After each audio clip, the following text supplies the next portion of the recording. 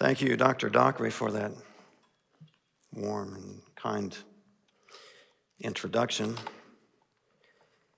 And I want to thank Dr. Greenway for the invitation, understanding the grave stewardship that is involved in bringing the Word of God before His people. I am astonished, and I know I shouldn't be, but I am astonished over and over again how God in His gracious providence brings His purposes to pass. Unbeknownst to me, I asked Dr. Kreider what was the scripture that guided our worship this morning. He said, Psalm 96, and in preparing this message on Galatians 3, I had not thought about Psalm 96 and its relationship to this passage, but lo and behold, it has an extraordinarily relevant, direct relationship to this passage. Declare His glory among the nations, His marvelous works among all peoples. For great is the Lord and greatly to be praised. He is to be feared above all gods, for all the gods of the peoples are worthless idols. But the Lord made the heavens. Splendor and majesty are before Him. Strength and beauty are in His sanctuary. Ascribe to the Lord, O families of the peoples. Ascribe to the Lord glory and strength. Ascribe to the Lord the glory due His name. Bring an offering and come into His courts. Worship the Lord in the splendor of holiness. This morning we're going to look at Galatians chapter 3, verses 9 to 14. And most of the translations break this paragraph at verse 10, between 9 and 10, but what comes before verse 10 is directly related to verses 10 through 14. So we're going to look at verses 9 through 14, and we're going to start reading at verse 7. So Galatians 3, beginning at verse 7, let us read. Know then that it is those of faith who are the sons of Abraham. And the scripture, foreseeing that God would justify the Gentiles by faith, preached the gospel beforehand to Abraham, saying, in you shall all the nations be blessed. So then those who are of faith are blessed, along with Abraham, the man of faith. For all who rely on works of the law are under a curse. For it is written, cursed be everyone who does not abide by all things written in the book of the law and do them. Now it is evident that no one is justified before God by the law, for the righteous shall live by faith. But the law is not of faith. Rather, the one who does them shall live by them. Christ redeemed us from the curse of the law by becoming a curse for us. For it is written, cursed is everyone who is hanged on a tree. So that in Christ Jesus, the blessing of Abraham might come to the Gentiles, so that we might receive the promised Spirit through faith. Let's pray. Father, we thank you for your word, for giving it to us. Father, we pray that you would open your word to us this morning, that we might understand it. And we pray, Father, that you would open us to your word, that we might be conformed to it in all things. We ask your blessing in Jesus' name. Amen. What has the curse of the law to do with us? Are Christians who are saved by grace through faith under obligation to obey the law? Are Christians the sons of Abraham? Are we heirs of the blessings of God's covenant with Abraham? Is there anything that you can do to aid your acceptance before God? These are all questions that are raised by our text this morning. So let's examine the text and see what the Holy Spirit, speaking through Paul, would answer. To understand Galatians, any text, you have to know a little bit about the context. He explained some of it there in chapters 1 and 2, a little bit more later. And we see aspects of the issue that the church at Galatia is dealing with in other parts of Scripture.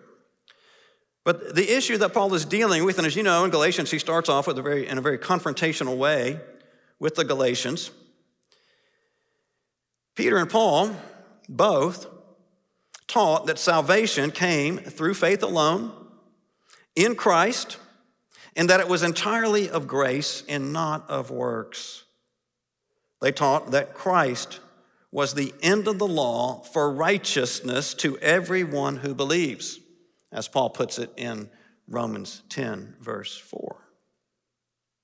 But some Jewish believers taught that the law of Moses was still in full force and effect.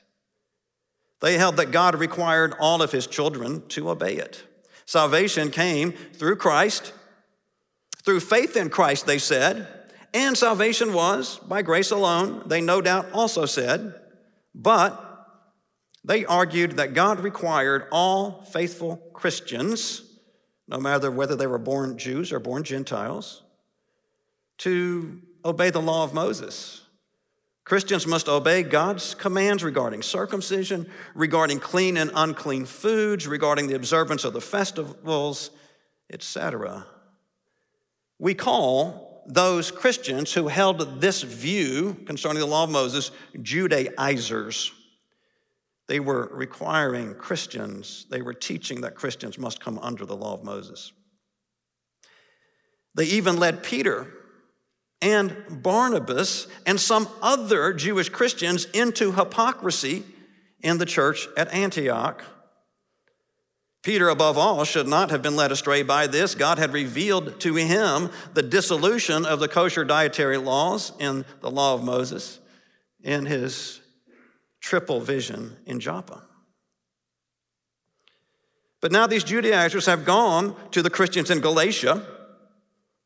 You have to wonder, are they following Paul around, trying to correct his errors, trying to fix what Paul has broken?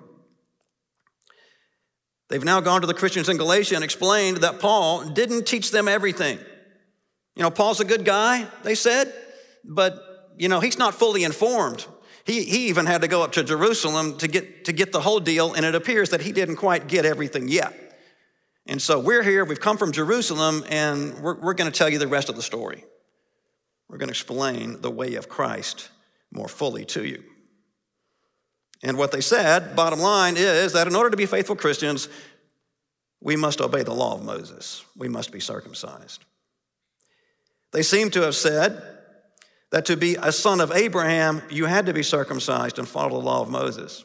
Now, this controversy was not just in the churches of Galatia. This controversy afflicted churches throughout the apostolic era and perhaps beyond.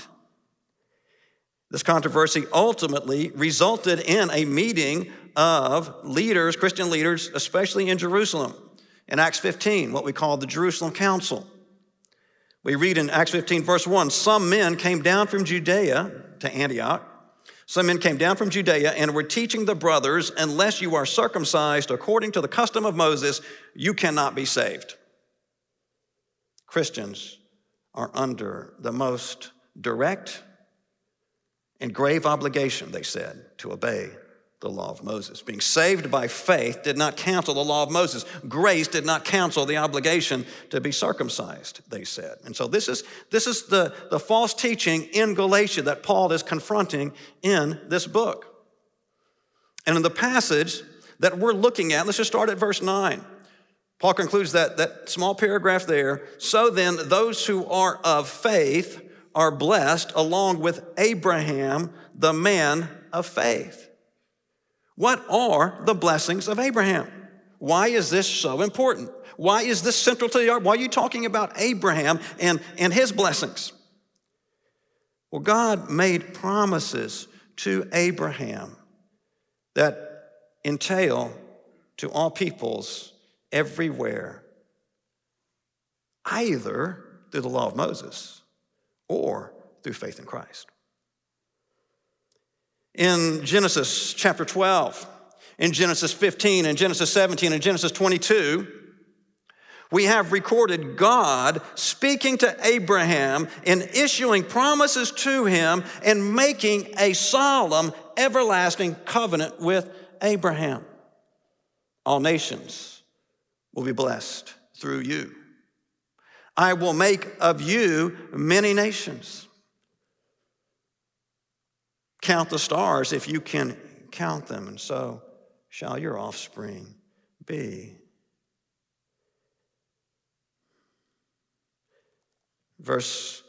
God promised in Genesis 17 in particular, when God speaks at some length there, some detail about the covenant that he's making with Abraham, he promises to be a God to Abraham and to his offspring. He promises to be God to Abraham and to his offspring. To be God, to provide, to protect, to prosper, to bless.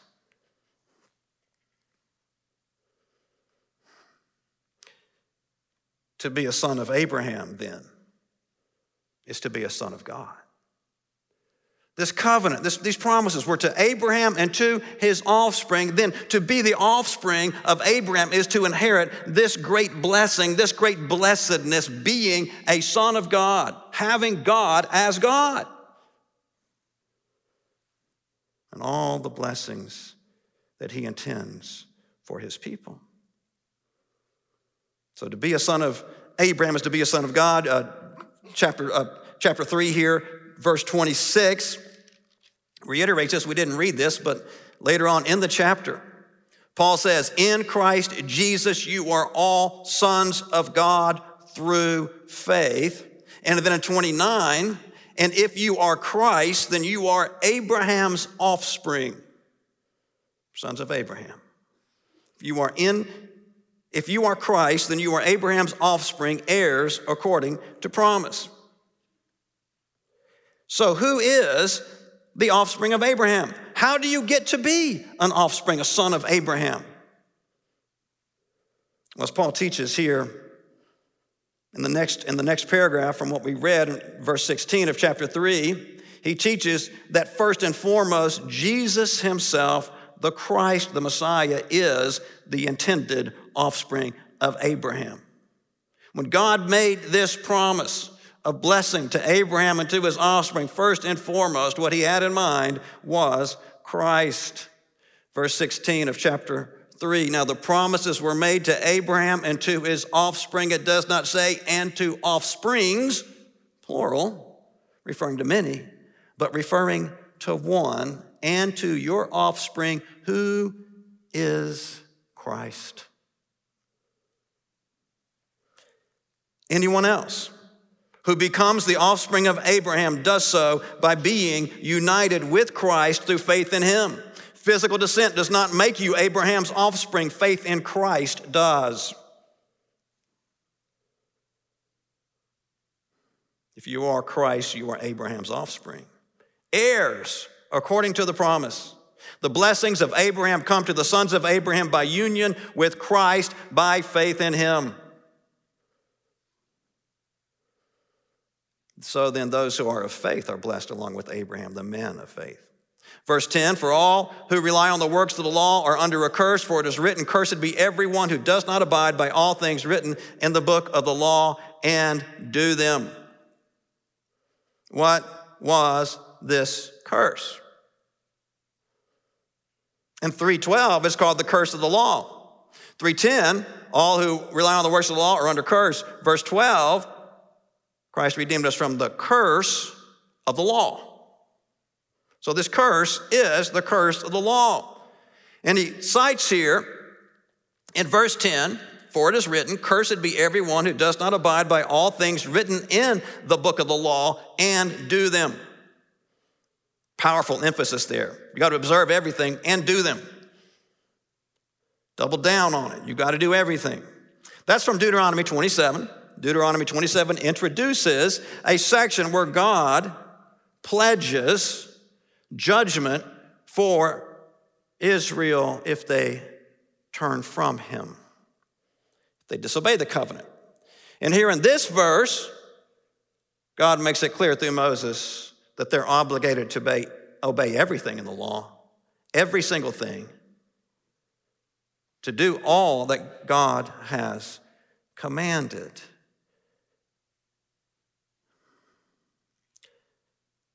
Chapter 28 of Deuteronomy describes this curse, elaborates this curse in horrific detail.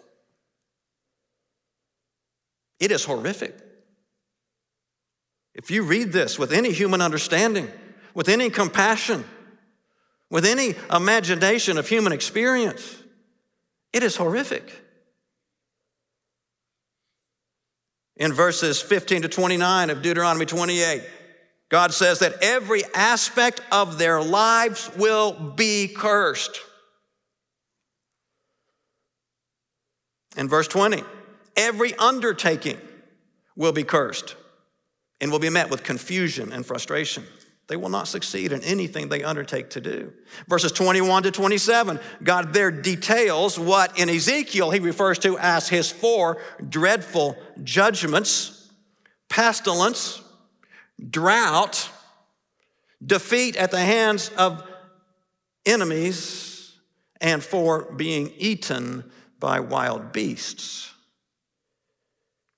Verse 28, God will send upon them madness, blindness, and confusion. And then verses 29 to 68, God describes all of the horrors of entering into captivity, of having an enemy come and prevail over you and rule over you as conquerors, as enslavers, as oppressors, with violence and abuse,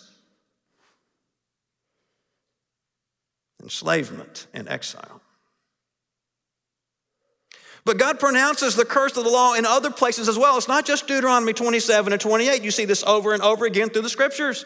Sometimes in direct reference to Deuteronomy 27 and 28, as in Nehemiah, but in other places, God announces his curses and elaborates them. For example, one that I think is very prominent, one that is very prominent because of how it is explained in the New Testament, is Isaiah 6, 9, and 10. There, God announced his curse on Israel in an astonishing way. God commanded Isaiah to give Israel this message: keep on hearing, but do not understand.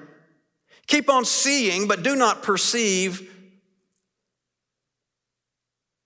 He commands Isaiah to make the heart of this people dull and their ears heavy, and blind their eyes, lest they see with their eyes and hear with their ears and understand with their hearts and turn and be healed. Jesus revealed other aspects of the curse of the law. It's a place of wrath and judgment forever. A place where the worm does not die, a place where the fire is never extinguished. The law of Moses brought wrath and condemnation on sin. Paul is saying here, all who rely on the law are under a curse. The law brought judgment of sin, condemnation of sin, not redemption from sin. It revealed sin, but it had no power to save from sin. When Christ came, he saved by the power of God in the gospel by faith in Christ, not by observing the law. Verse 11, now it is evident that no one is justified before God by the law, for the righteous shall live by faith. But the law is not of faith, rather the one who does them shall live by them. Salvation comes through faith, but the law is not of faith. It's not about to faith. It does not belong to faith. The law of Moses is of works, about works, belongs to works. Now, Paul's point here is not merely about reliance upon the law of Moses, as if you had to believe that doing the works of the law would save you in order to come under the curse. That is included here. And that's why so many of our English translations do translate this, rely upon the law. That is included here, but that doesn't capture everything that Paul is trying to say. In Greek, literally, it says all who are of the law are under a curse. And here, as the ESV talks about in verse 11 and 12, that the law is not of faith, verse 12. So this language, the Greek preposition ek, in this case, used this way, often refers to belonging, or suggests, has a connotation of belonging to, not just of relying upon. Paul's point is not merely about relying on the law of Moses, but about belonging to it, about being under its guardianship, about being identified with, about having your identity defined by it, being in captivity even under it, as he explains later in chapter 3. God determined, however, to justify sinners not by the works of the law, but by faith in Christ. And Paul here appeals to these two verses, Habakkuk 2:4, the righteous shall live by faith, and Leviticus 18:15, the one who does them shall live by them. And a lot of New Testament interpreters, it seems to me, do a grave disservice to the Holy Spirit when they suggest that Paul is taking liberties with these verses. I do not believe that Paul takes liberties with the Word of God. I don't believe that he invents new meanings, that he finds meanings that the Holy Spirit did not intend. Paul himself was inspired by the Spirit. Paul's not ripping these verses out of context. But I don't think Paul here is talking about eternal life. The righteous shall live by faith. I don't think he's talking in principally and primarily about eternal life, but about the characteristics of life. The one who does them, who does the law, shall live by them. I don't think he's saying that people can get saved by the law. I think he's talking about those who are under the law, live defined by the law. Their life is defined by the law. It's characterized by the law. They belong to it. Those who are of faith live in accordance with faith, is what Habakkuk means, I believe. Those who are of the law live in accordance with the law. Now, this is clearly reflected, I think, in this use of live. Paul uses in several other places in Galatians. And so in chapter 2, verse 14, when he confronts Peter, Peter had been eating with the Gentiles, not observing the kosher laws. And then when some Judaizers came, then Peter pulled back and with them observed the kosher dietary laws. And so Peter was acting hypocritically. And Paul confronted him, and in verse 14 of chapter 2, he says to Peter, if you, though a Jew, live like a Gentile and not like a Jew, how can you force the Gentiles to live like Jews? What characterizes the life? Faith by the Spirit or observance of the law of Moses? The law of Moses came after the Abrahamic covenant. It does not annul the Abrahamic covenant. It rather prepares the way for the fulfillment of the Abrahamic covenant. It teaches, it prophesies, it foreshadows the things to come. It teaches that faith saves, that a humble heart of faith and love toward God are what please God, not outward conformity. The outward conformity is necessary, but entirely insufficient. It teaches that forgiveness comes by grace and not by works. The worship, the temple, the feast, the sacrifices were types of Christ who fulfilled them. And so the law of Moses was a temporary covenant, Paul says.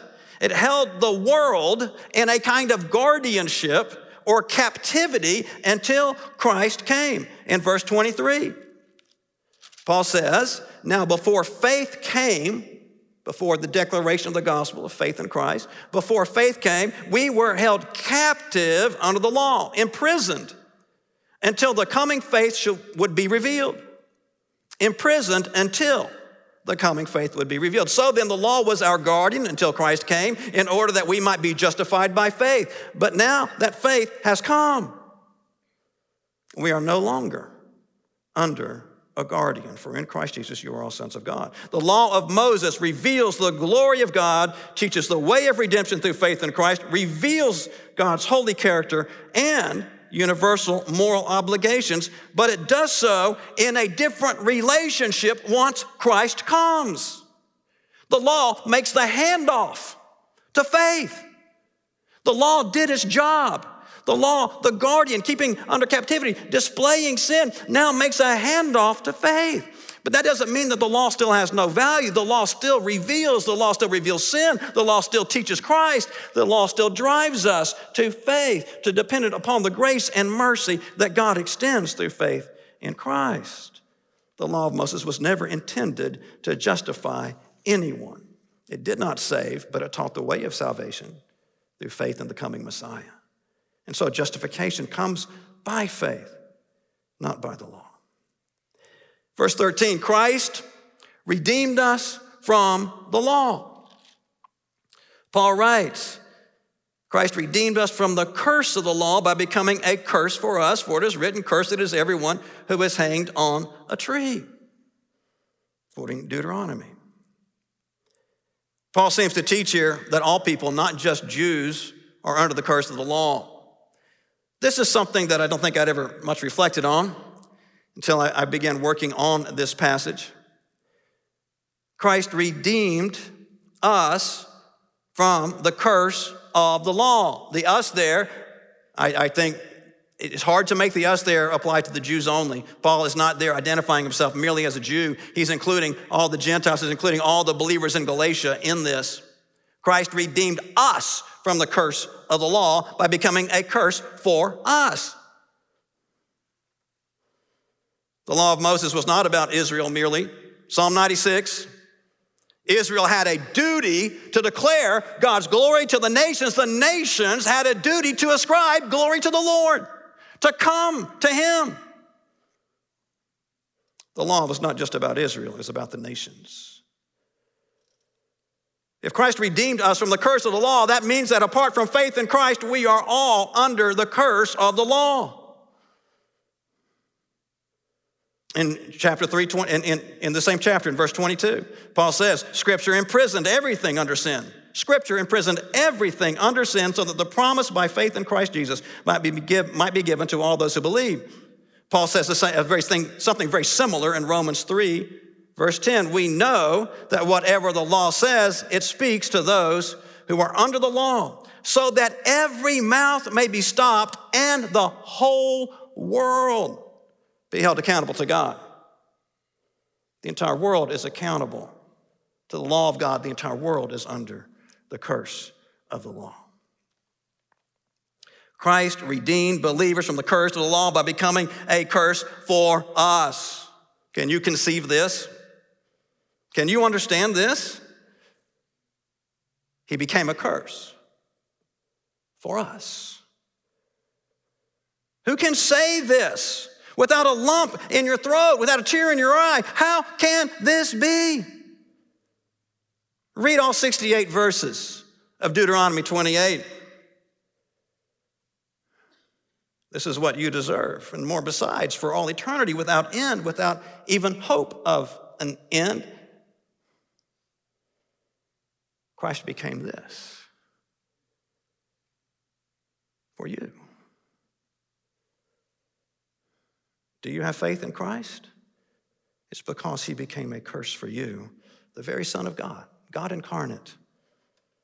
He, the innocent and holy and blessed one, became a curse to redeem you. It was for you. It was for you. Are you in Christ? Fall to your knees and weep out tears of joy and thanksgiving. Are you out of Christ? Look upon the blessed Christ, whose love for sinners is so astonishing, so deep, so pure, so powerful and certain that he endured that curse to redeem you. You were utterly deserving of the curse of the law, but see how he loves with an everlasting love all who cast themselves upon him in faith for mercy. Just a few words of application further. If you are a believer in Christ, you are a son of Abraham. Chapter 3, verse 7, we read it at the start. Know then that it is those of faith who are the sons of Abraham. You're an heir of the Abrahamic covenant. God has adopted you in Christ into his everlasting covenant. Fear not. What have you to fear? God's covenant in Christ is from everlasting and to everlasting. And you who are trusting in Christ have been adopted into it and are heirs of its eternal blessedness. Another point of application I think is worth pointing out here. We are heirs of the promises, of the Abrahamic promises by faith and not by physical descent from Abraham. By faith, not by physical descent from Abraham or from any other parent. This rules out the baptism of infants, it seems to me, quite straightforwardly. Many believers argue that baptism has replaced circumcision as the sign of the Abrahamic covenant. And that since circumcision was required for the physical descendants of Abraham, the man of faith, baptism is also required of the physical descendants of believers in Christ. This argument confuses and mixes faith and physical descent, something Paul is quite clear about both here and in Romans. The promise comes not by descent, but by faith. If baptism replaced circumcision, why didn't Paul say so? He could have shut down the main point of the Judaizing teachers in Galatia. Since they were demanding Christians get circumcised, he could have shut that down easily by saying, you see, baptism has replaced circumcision. No need to even think about it. Why doesn't he say that? Well, I think the answer is obvious. Baptism does not replace circumcision. Infant baptism is not what is commanded in Scripture. Another point of application, let us submit to the Old Testament. It is the very word of God. Submitting to the Old Testament means rejecting circumcision now that Christ has come. Submitting to the Old Testament means rejecting circumcision now that Christ has come. The Old Testament has not less value because Christ has fulfilled its prophecies, types, and shadows. If possible, it has more value. Without the Old Testament, there's no New Testament. Quickly, just two more points of application. The curse of the law blinds sinners. The curse of the law blinds sinners.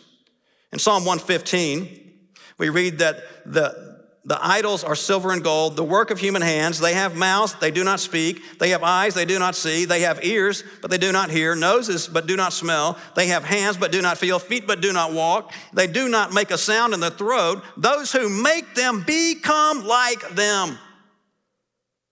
With eyes that don't see, ears that don't hear. And Psalm 115 says, so do all who trust in them. Everyone who trusts in idols becomes like them, blind and deaf. All sin is idolatry. All disobedience begins as distrust of God, a refusal to seek him and to hear his spoken word. It is fitting that God punishes sin with blindness and deafness. And so grace is needed to open blind eyes and deaf ears. Christ announced that when he came, why do you think he said this? I have come to open blind eyes, to give hearing to the deaf. He has come to lift the curse by becoming a curse for us. Do you see? Do you hear? It is grace alone that accomplished it. Now, one last thing. Since salvation is through faith in Christ who redeemed us from the curse of the law by becoming a curse for us, is there anything that you can do to secure acceptance with God? There's nothing. All has been done for you. No work, no sacrifice, no humiliation, no obedience to God's commands on your part can add an iota to what makes you acceptable to God. You are loved and accepted because you're in Christ, not because you have done anything worthy of approval. If you believe you are in Christ, if you believe you are in Christ, and the Father loves and accepts Christ the Son, what can you add to the Father's acceptance and love of Christ? And you are loved and accepted because you're in Christ. So stop seeking assurance or consolation from works of obedience or devotion or service or sacrifice. They can add nothing to Christ, and so they can add nothing to your acceptance in him. Rest in the salvation accomplished entirely by Christ, which is entirely of grace and entirely yours by faith alone. Rest in that. What has the curse of the law to do with us? Everything. Christ redeemed us from the curse of the law by becoming a curse for us. Let's pray. Father, we thank you that you have revealed your great and everlasting covenant with all who are in Christ throughout the scriptures. Father, we thank you that you have given us eyes to see everyone who has trusted in Christ. You have given us ears to hear. You have redeemed us by the shed blood of Christ. Father, we pray that you would give us eyes to see by faith and to receive and rely upon everything you revealed in your word, that we may recognize how great is the love with which you loved us in Christ, that our own hearts might overflow with love to you in Christ by your Spirit. We ask it in Jesus' name.